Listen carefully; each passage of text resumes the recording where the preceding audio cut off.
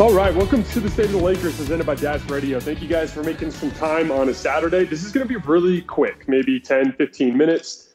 My wife is out of town, had a little bit of extra free time, had a couple of thoughts about a couple of NBA-related topics that I wanted to touch on, so I figured we might as well hop on a Spaces really quick. My goal is to hit on Steph's shooting, this slump that he's been in for the vast majority of this season. I want to talk a little bit about Grayson Allen and, kind of how I feel about what makes him different from some of the other dirty players that we see around the league and why I think he can be so problematic. And then at the end, I want to talk about Russ in this ridiculous little media tour that he's been doing over the last couple of days that I think is kind of tone deaf and completely unaware of what Laker fans are actually looking for from him. So 3 quick topics, like I said, 10, 15 minutes. I appreciate you guys coming to hang out. Let's go ahead and get started. So, Steph shooting. As we know, he is below 40% from three this year. And for basically the last half of their games, 20, 25 games, he's shooting well below what we would expect from a player of his caliber. His field goal percentage has been in the high 30s, and his three-point percentage has been in the low 30s for this stretch.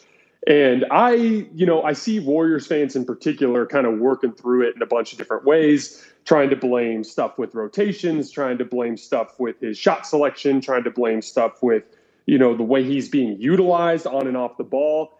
And I remain just completely and utterly unconcerned.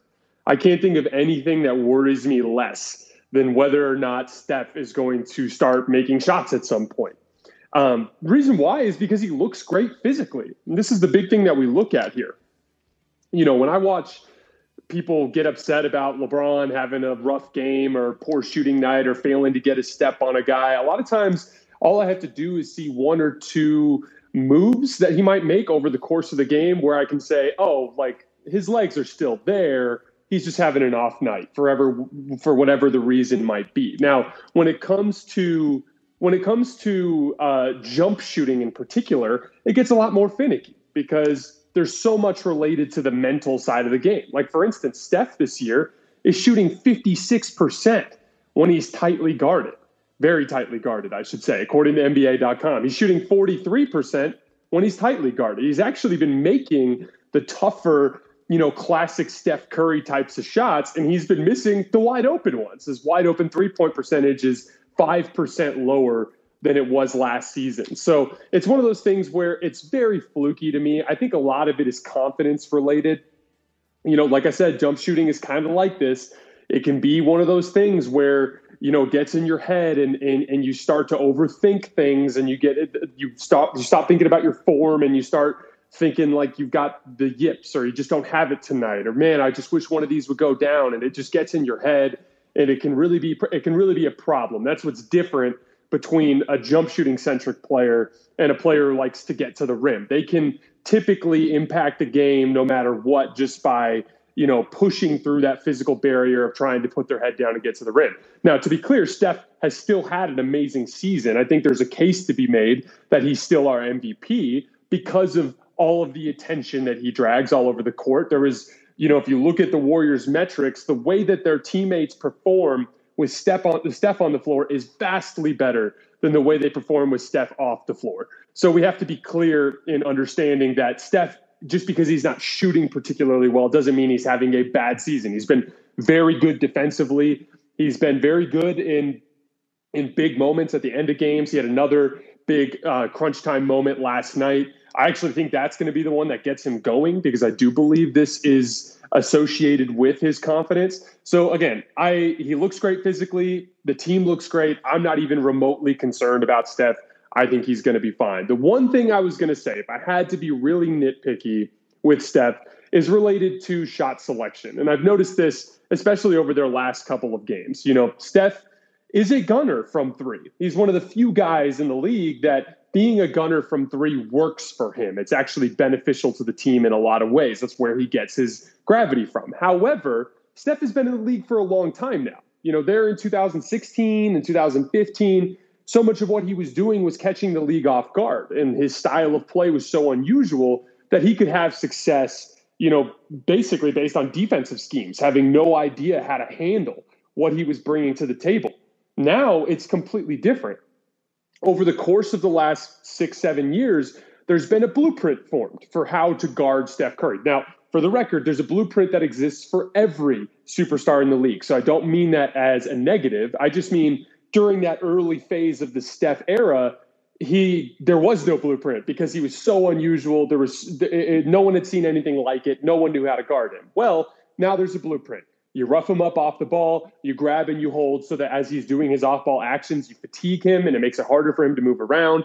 And essentially, you get somebody on your team who's a ball hawk who does a good job of making sure that after Steph gives up the basketball, he doesn't lose focus or get out of his stance, because that's when Steph is most dangerous. And now there are a handful of guys in the league that actually can do a decent job against him. So this is where Steph has to evolve with them, right?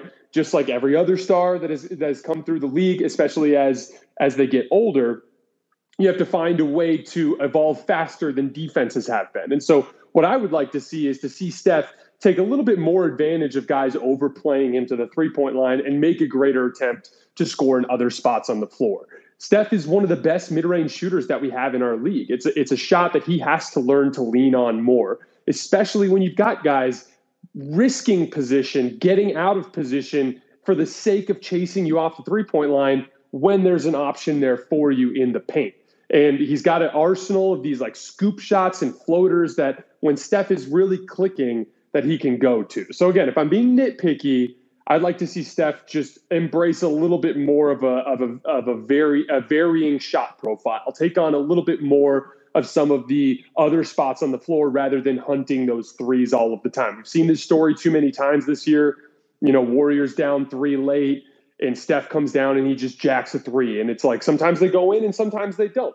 If he adds a little bit more versatility there, I think it will get him back into his confidence, which then will unleash that barrage of Steph three-pointers that we all know. But again, you look at the numbers, it's the wide open ones that he's missing.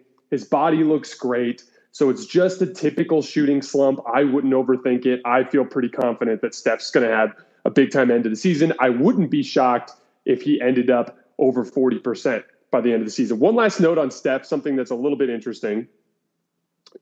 He, in his last 2 postseason runs, is underneath 40% from 3. That would be an indicator of serious decline. Now, obviously, in the 2019 playoff run, he was the focal point of the defense because of a couple of injuries, so that's a little bit different.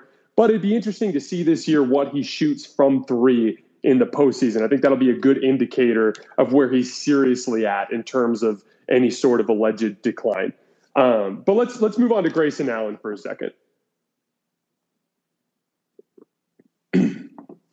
So I was thinking a lot about, what makes Grayson Allen different from other players around the league that get people hurt, because we've seen a bunch of them. I've seen, we see that play like the Solomon Hill play on LeBron or Matthew Dellavedova in the 2015 playoffs diving into Kyle Korver's legs, that sort of thing. There is an epidemic in the NBA of dangerous hustle.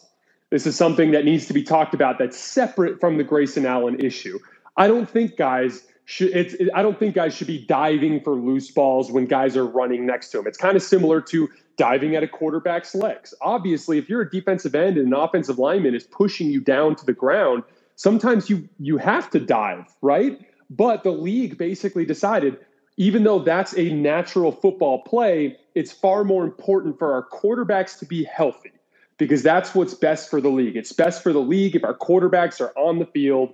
That's when we get our best television product. And all of the 32 teams agreed, and that's the way they chose to proceed. That's kind of the type of angle that I think the NBA needs to take. Like, yeah, we get it. It's a hustle play. You're going for a loose ball. But in my opinion, similar to the Kawhi Leonard play, where the Zaza Pachulia and Kawhi Leonard play, where we decided we didn't want defenders coming up under jump shooters anymore, we have to do the same thing with all of these weird fake hustle plays where guys are diving on the floor and blowing guys' knees out and blowing guys' ankles out. We need to have a rule that if you dive for a loose ball and there's a player where the ball is and you take out their legs, it needs to be some kind of flagrant, some sort of some sort of accountability there because, again, it's just more important for the sake of the league, for the health of the league, for the TV product to have our basketball players actually available and able to play.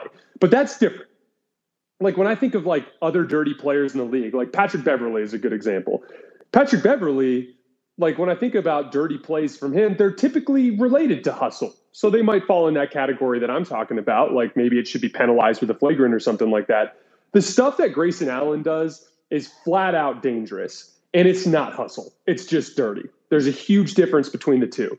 You sticking your foot out and tripping a guy, that has nothing to do with you trying to make a basketball play that happens to be dangerous and getting someone hurt. That's you just being a prick. That's you just being a jerk who's trying to hurt somebody, acting like a child, unable to control your urges to lash out when you get beat off the dribble. It's absolutely inexcusable, and there's absolutely no place for it in basketball. And the same thing goes with two basketball plays that I want to use as an example of what I'm talking about. Talen Horton-Tucker last night against Orlando on a play when Jalen Suggs took off to go to the basket. Talen Horton-Tucker went with two hands towards the ball to try to make a play. He got both hands on the basketball.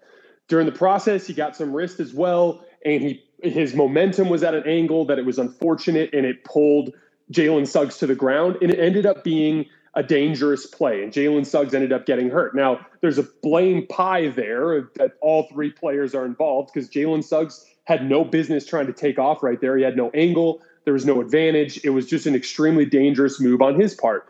Talen obviously pulling the ball down, that's dangerous as well. There's an angle too where LeBron kind of has his hands up in there, kind of pushing Jalen in the chest. That's all dangerous, but they're all basketball plays. What Grayson Allen did was not a basketball play. He wasn't looking. He didn't know what was happening. He knew he had Alex Caruso by the arms. He knew that by pulling him, it was going to be something super dangerous, and the worst case scenario happened. And now a player who deserves consideration for the all-defense team is going to miss 2 months of basketball because Grayson Allen couldn't control himself again and got somebody hurt. I think Grayson Allen deserves a significantly long suspension, something that sends this very important message. Yeah, we might be able to legislate dangerous hustle out of the league, but this business with Grayson Allen doing this janky, dirty stuff has to get out. The only way it's going to happen is if they levy a heavy suspension on him. There needs to be a point, if Grayson Allen's going to stay in the league, there needs to be a point where he actually starts to encounter these situations, and instead of just sticking his foot out or doing something stupid, he finally thinks about a consequence for once, and he stops doing it. It needs to be done before somebody gets seriously hurt, and maybe it's worse than a couple of months.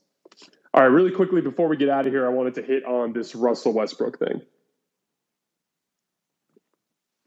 So, after the catastrophe against the Indiana Pacers the other night, we had the story from Dave McMenamin about Russ walking off the floor essentially, and then DeAndre Jordan kind of trying to shepherd him back to the bench. And then we heard that he skipped on the media session, but not only did he skip on the media session, he skipped the post-game meeting with the team. Like he ran back to the locker room and took a quick shower and ran out of there. And so then Russ goes on the offensive, right?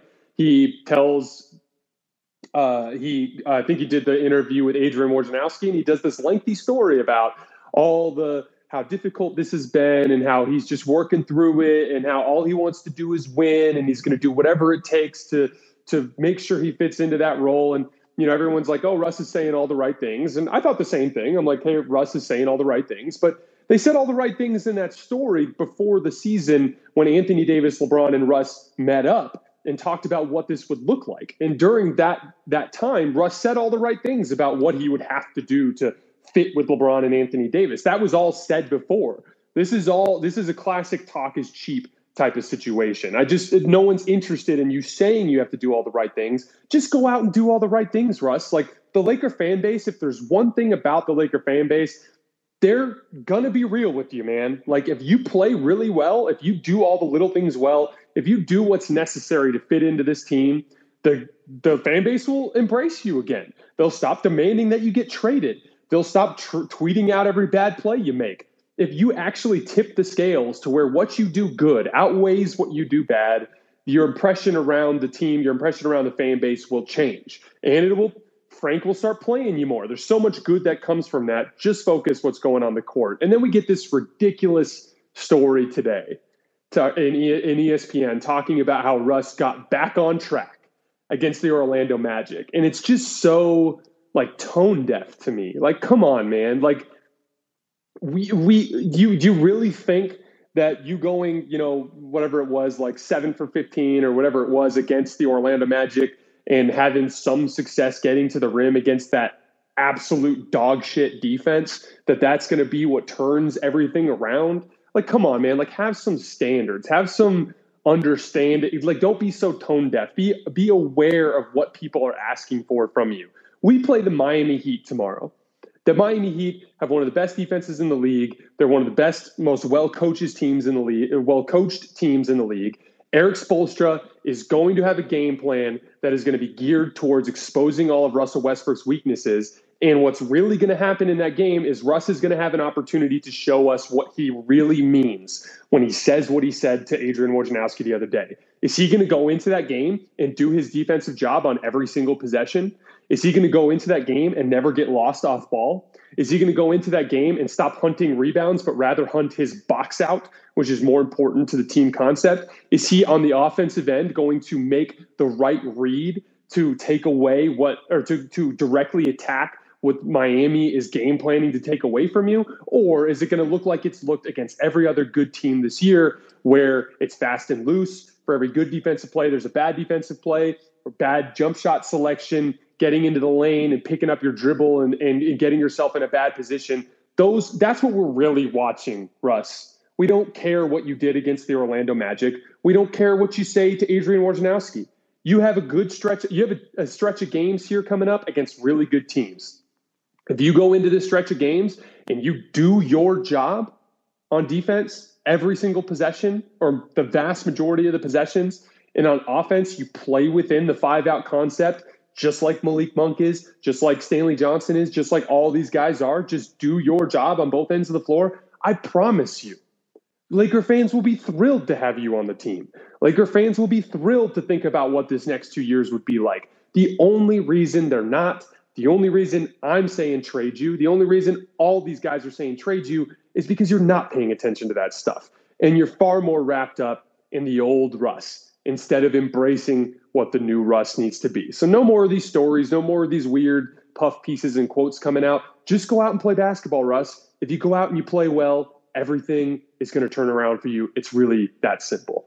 All right, guys, that's all I have for today. This is going to be on our Twitter feed, our podcast feed here in about 15, 20 minutes. And Raj is out of town. So Vinay was kind enough to offer to join. So Vinay is going to be joining me for the post-game show tomorrow. Right after the final buzzer, I believe it is a 3 p.m. Pacific Standard Time tip. We appreciate your support as always, and I will see you guys tomorrow.